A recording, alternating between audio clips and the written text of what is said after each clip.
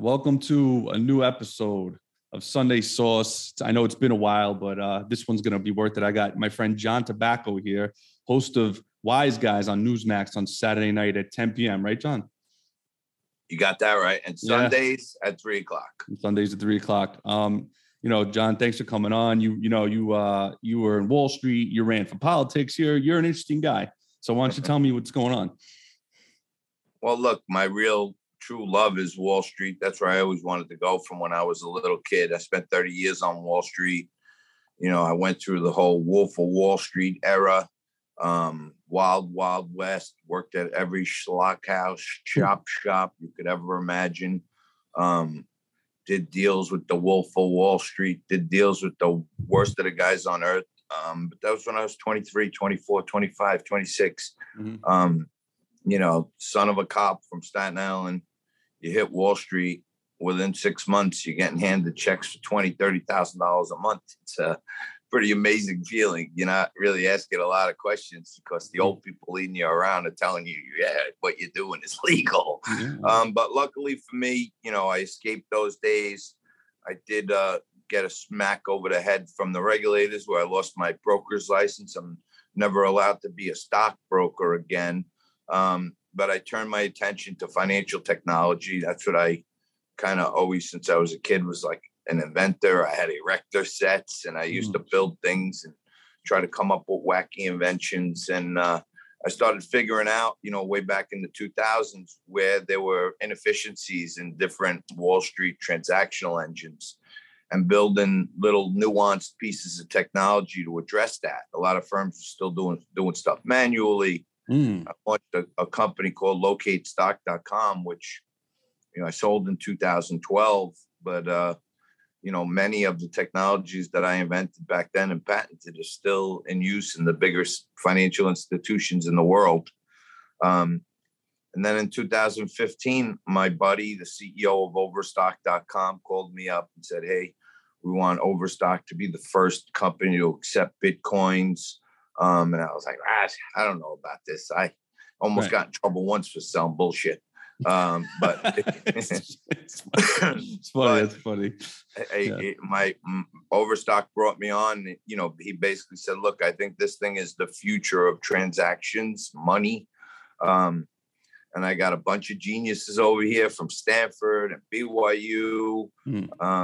But where the deep dark secrets of Wall Street are. I need somebody with capital markets experience to come in.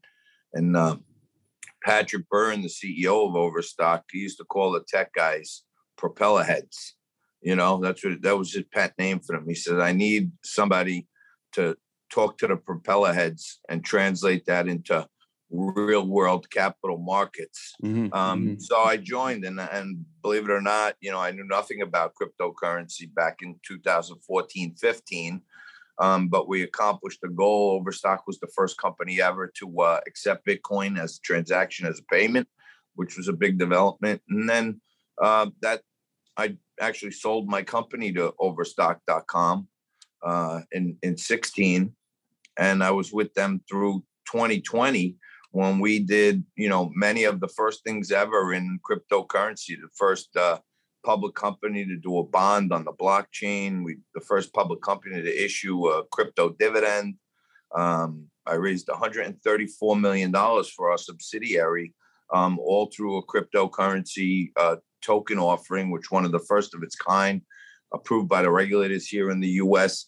So, my business experience and my life experiences, my I call my real job, which you make money at, not lose money, like politics. But, I figured out early, I was a Republican, but I wasn't really a full 100% Republican. I was more of a libertarian because on social issues, I'm like, hey, people should just do whatever they want. Leave the government alone. If you want pot, smoke pot. If you want to be gay, be gay. If you want to dress like a woman, be my guest, True. I agree. No, I'm down with that. I always say, look, we're waving the rainbow flag at all times on Wise Guys, okay? Just for those of you out there who are looking for a target to cancel. But, from a social standpoint, I've always felt like people should be able to do whatever they want. Even on the life choice issue, it's one of the toughest issues, I think, in the world, especially for someone who's a Catholic and a Christian like me, but I do understand that in some instances, maybe the woman should have the right to choose this if she was raped, or if there was an exceptional situation where she just knows that she's not mentally sound to have a kid or something. And but on that too, I kind of come down socially liberal to, for some period of time, the government should leave women alone too. It is their choice what they want to do. Now, once some scientific evidence ever gets agreed on by both sides, when it's actually a life, then there should be a point where you have to take responsibility for your previous actions, and the government should give a lot of options out there, like fostering, like adoption, stuff like that, where we fund Planned Parenthood with taxpayer money to basically be an abortion mill. And what the government should do is take some of that money and put out there crisis pregnancy centers where people can come and hear all the options available to them, and start cleaning up our adoption process in the U.S. I know people, Raghu, that are trying to adopt kids from Europe and Asia, and this process is like hundreds and hundreds of thousands of dollars, and it's like years in the making. And at the end of the day, millions of lives are aborted. Maybe there's some percentage of that can help people here that really want that kid. So but look, I found out from my Wall Street days that most of these fundraisers and most of these politicians, they're like whores. You know what I'm saying? I know what you're saying. For sure. They'll give up almost anything for a big check. They'll sell their own mother for a big check. And a lot of these I left the Republican Party for a little while because I didn't like the way my local leadership was. I joined the Independence Party. So, when you're in the Independence Party and you want to go to a Democrat event, you can go, right? No one's going to wonder why you're there. And if you want to go to a Republican event, you can go, because people say, oh, all right, he used to be a Republican. So, I built this strategy up of when I wanted to get close to people and know what they're really about, I would go to one of their first fundraisers, and it says gold sponsor 1,000, silver friend 500, and general admission 75. So I would write the $1,000 check and go to some liberal Democrats campaign event, and they would all kiss my ass because they assume, well, he's a Republican, but he gave us $1,000. And you start to matriculate into different circles, or go to Republicans, do the same thing, go to, Democrat, Republican. The mighty dollar is a free pass into everybody's inner circle in politics. And then, you write a couple checks or something, and all of a sudden you're in the inner circle, because there's not a lot of people that write $1,000 and $2,500 checks. So, you start talking about the true strategies, and they don't think you're, going to hurt them.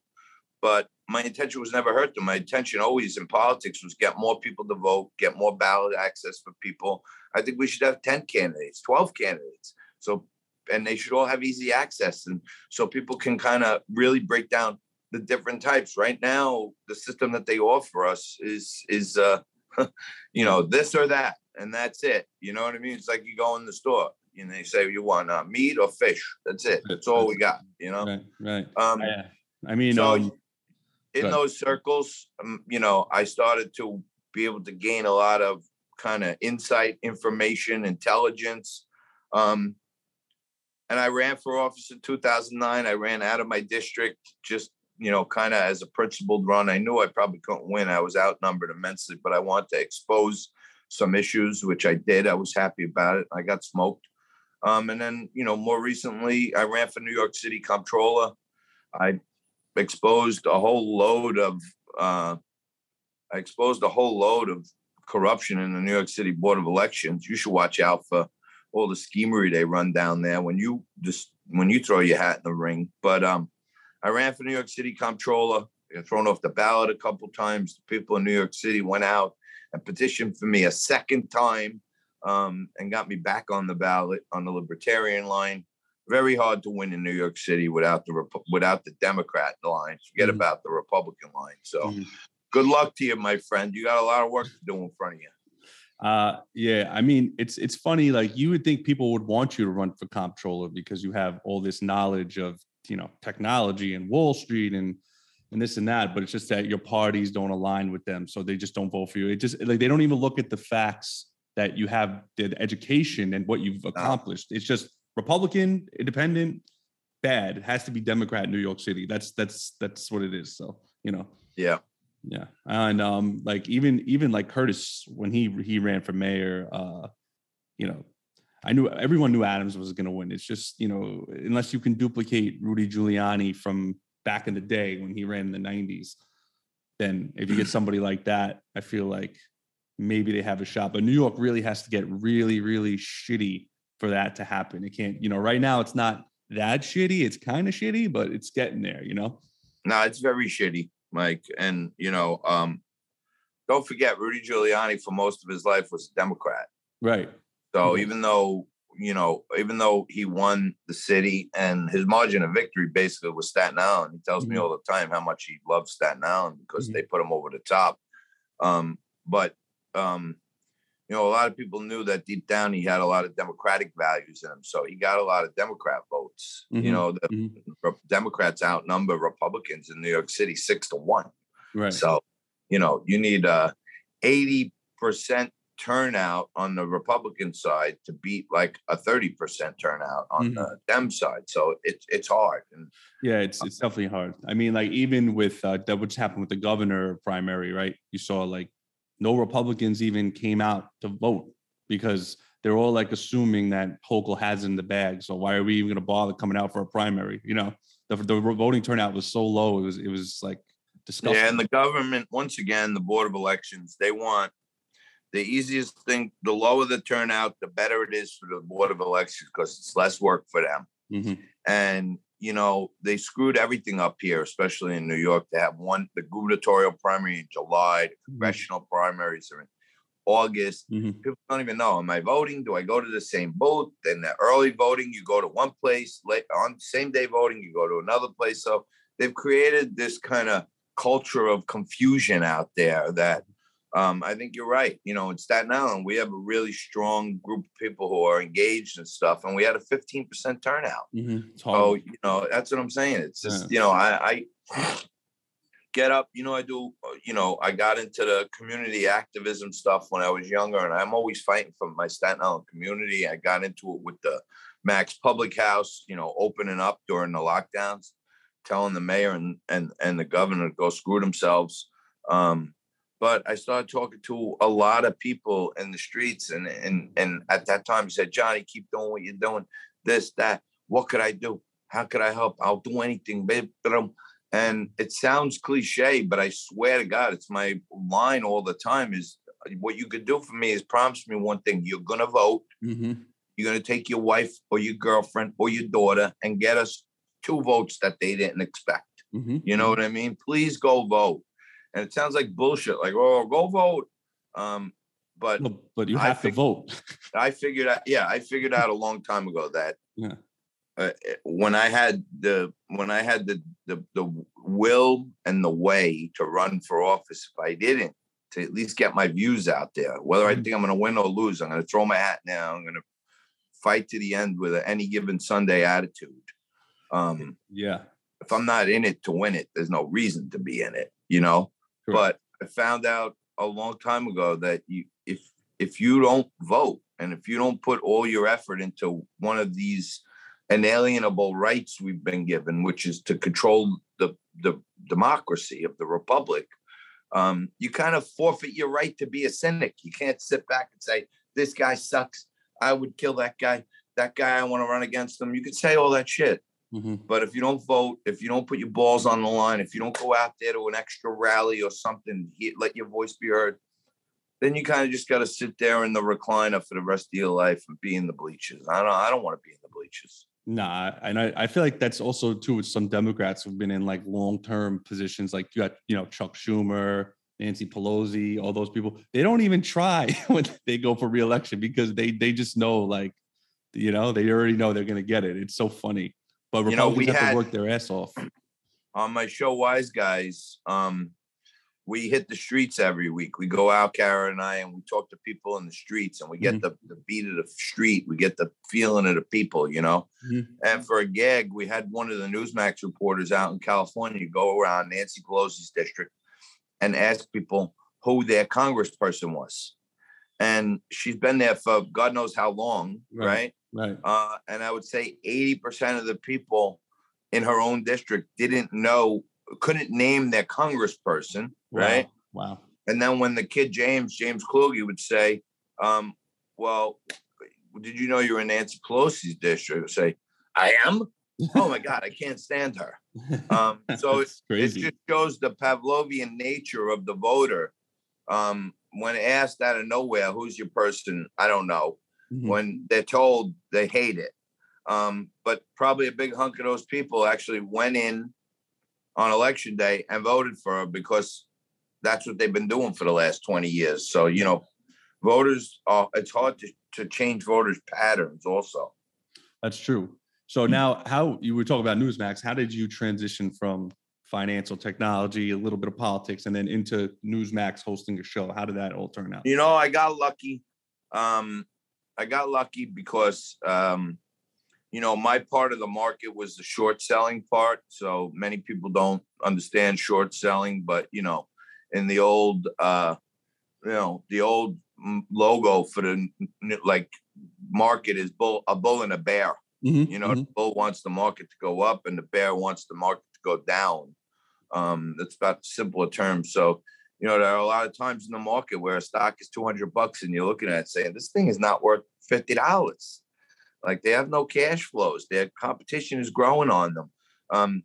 So short selling gives you a way to profit when stocks go down. Mm-hmm. Instead of buying them low and selling them high. You sell them high and buy them low.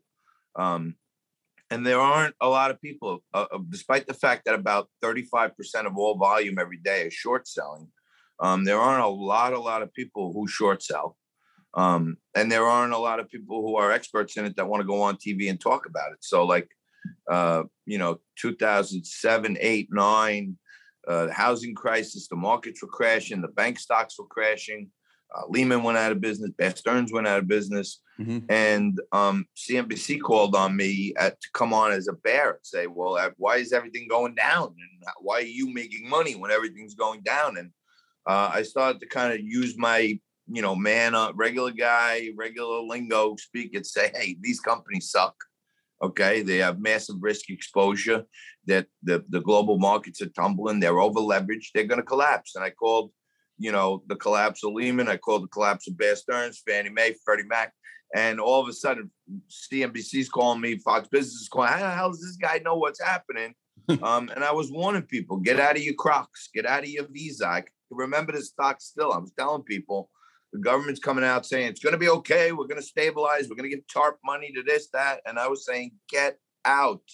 And it started turning out where, because I had a kind of unique spot in the world, the financial companies like me. And then when I started doing Fox Business, a lot of the things that were happening in the economy were directly related to politics and geopolitics. And, I had a long history of understanding politics. I read a lot about historical stuff about politicians. And I started to be able to translate, well, this is happening in the market because of that policy or that legislation. And then Neil Cavuto saw me on Fox Business and asked me to come on Fox News. And then I became a regular with Neil Cavuto doing exactly that. Why is the market down 500 points today, JT? Well, Jerome Powell said that he's probably going to raise more than 75 points next quarter. So we're looking at 100 basis point, and a lot of times luckily, or maybe through work, I was right on the money with my calls. And I became a regular on Fox for about 10 years. And then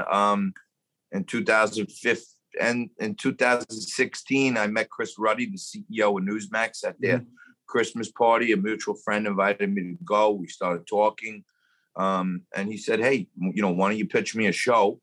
And instead of being a contributor at Fox and this, that, and the other thing, you can come over here. We're building something big. And so I pitched him this show, Liquid Lunch, that went on. I pitched him a show called Table Talk at that time, which was me and Vito Fasella going and sitting down for dinner with families and just talking about the issues of the day. And then that grew into Liquid Lunch. And Liquid Lunch, took me from daytime to Wise Guys put me in primetime weekends. But, I'm only one more step away now, Rego, from being on You're right there. You're right there. Yeah. That's it. But that's the whole progression. And I took the shot with Newsmax to say, hey, do I want to be the smaller fish in the bigger pond, or do I want to be the bigger fish in the small pond? And hopefully it grows. And, back then Newsmax went to 30 million homes. Today it goes to 80 million homes. So, I can't feel like I hit the right note there, and I'm, massively loyal to Newsmax. I get, weird offers all the time to do other things and OTT and podcasts and all this stuff. But, I feel like Newsmax is on the right track, and I'm really, really happy with our show. They give us a lot of latitude to be funny here and there. I try to be funny. And I got a great cast with Cara Castronova and Lou Gelomino. They're with me every week. And then we bring in all kinds of cool, crazy guests. And, we've had Chaz Palminteri on twice. We've had Bo Dietl on. We've had Curtis Sliwa on. We have, professors in economics, and we have police chiefs. And, we run the gamut from community activists on the street to for vaccine mandates to, Rudy Giuliani or Chaz Palminteri. So many people come up to me and say, JT, I love, I go with the Goomba style. That's the only thing I got going for me. I go, I wear the pinstripe suits, and I know, trust me.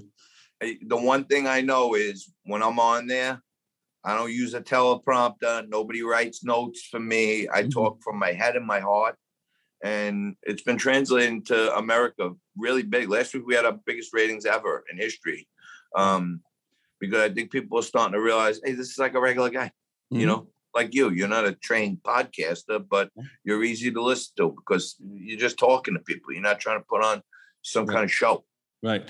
I feel like the people now are starting to appreciate like regular guys with street knowledge and, kind of book knowledge because kind of President Trump kind of laid the land. He was a businessman, and then he was a businessman, and then he became a politician. So he was never a politician before that. So kind of feel like he laid the land for the average man. Well, he's not average, but the average person to kind of get into politics or get into TV or whatever. You know what I mean?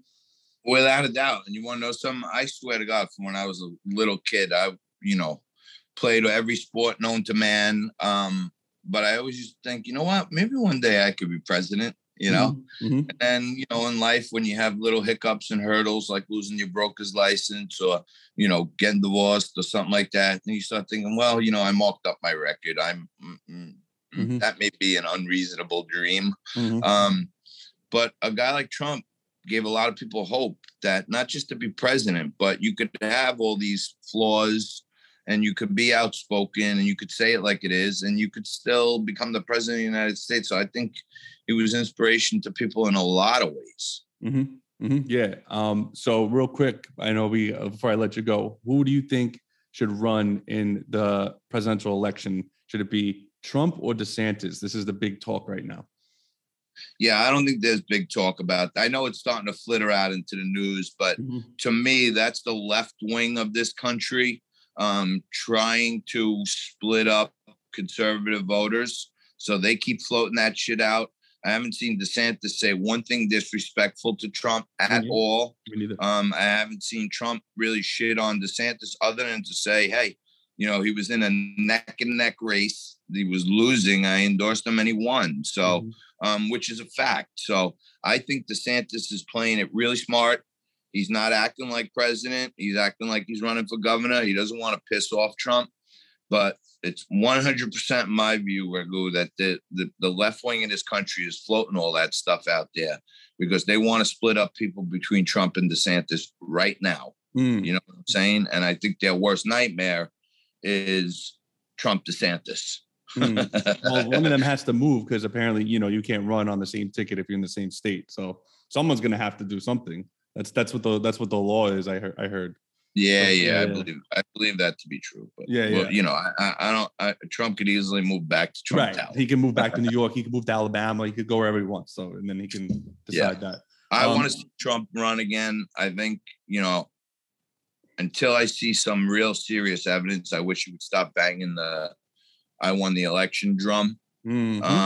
But look, maybe he knows more than us. I don't know. The proof will be in the pudding. But, Ron DeSantis is doing good as a governor, but, he has no real business experience because he was a politician most of his life. And to me, he's been adopting a lot of Trump style by doing things out of the box and everything else. So, if you're going to sit there and say you'd rather see DeSantis than Trump, then to me, that's pretty yellow bellied because we know what we had in Trump and the proof is in the pudding. If you want to go with a guy who's like a junior member of the Trump team, because he's not as brash, then I think you're playing into their cause because to me, Trump and any vice president that's clean and capable, I think wins the next election.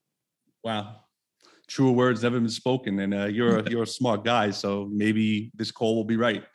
You predicted a lot of things, so All right, so John, where do we find Wise Guys on Instagram? Do we got our Twitter? Where do we go? All right, yeah. Well, Newsmax shows aren't allowed to have their own social, right? So that I'm on Twitter, Facebook, Johnny Tabacco. You can reach me there, follow me there. I answer every freaking message, believe it or not. Wise Guys is on 10 p.m. Saturdays. The show airs again 3 p.m. on Sundays. With a lot of people tuning in when you're making your Sunday sauce on Sunday. Yeah, that's right. Stir that pot a little bit and flip on Newsmax at 3 p.m. To see the best of the week. And I would just say go to newsmax.com, go to the show page. And you'll see Wise Guys there. Click on it, and every episode we've been on over a year, and all the episodes are there for you perusing. Amazing. Well, John, thank you for your time. Hopefully we can do this again, and maybe I'll be on Wise Guys one day.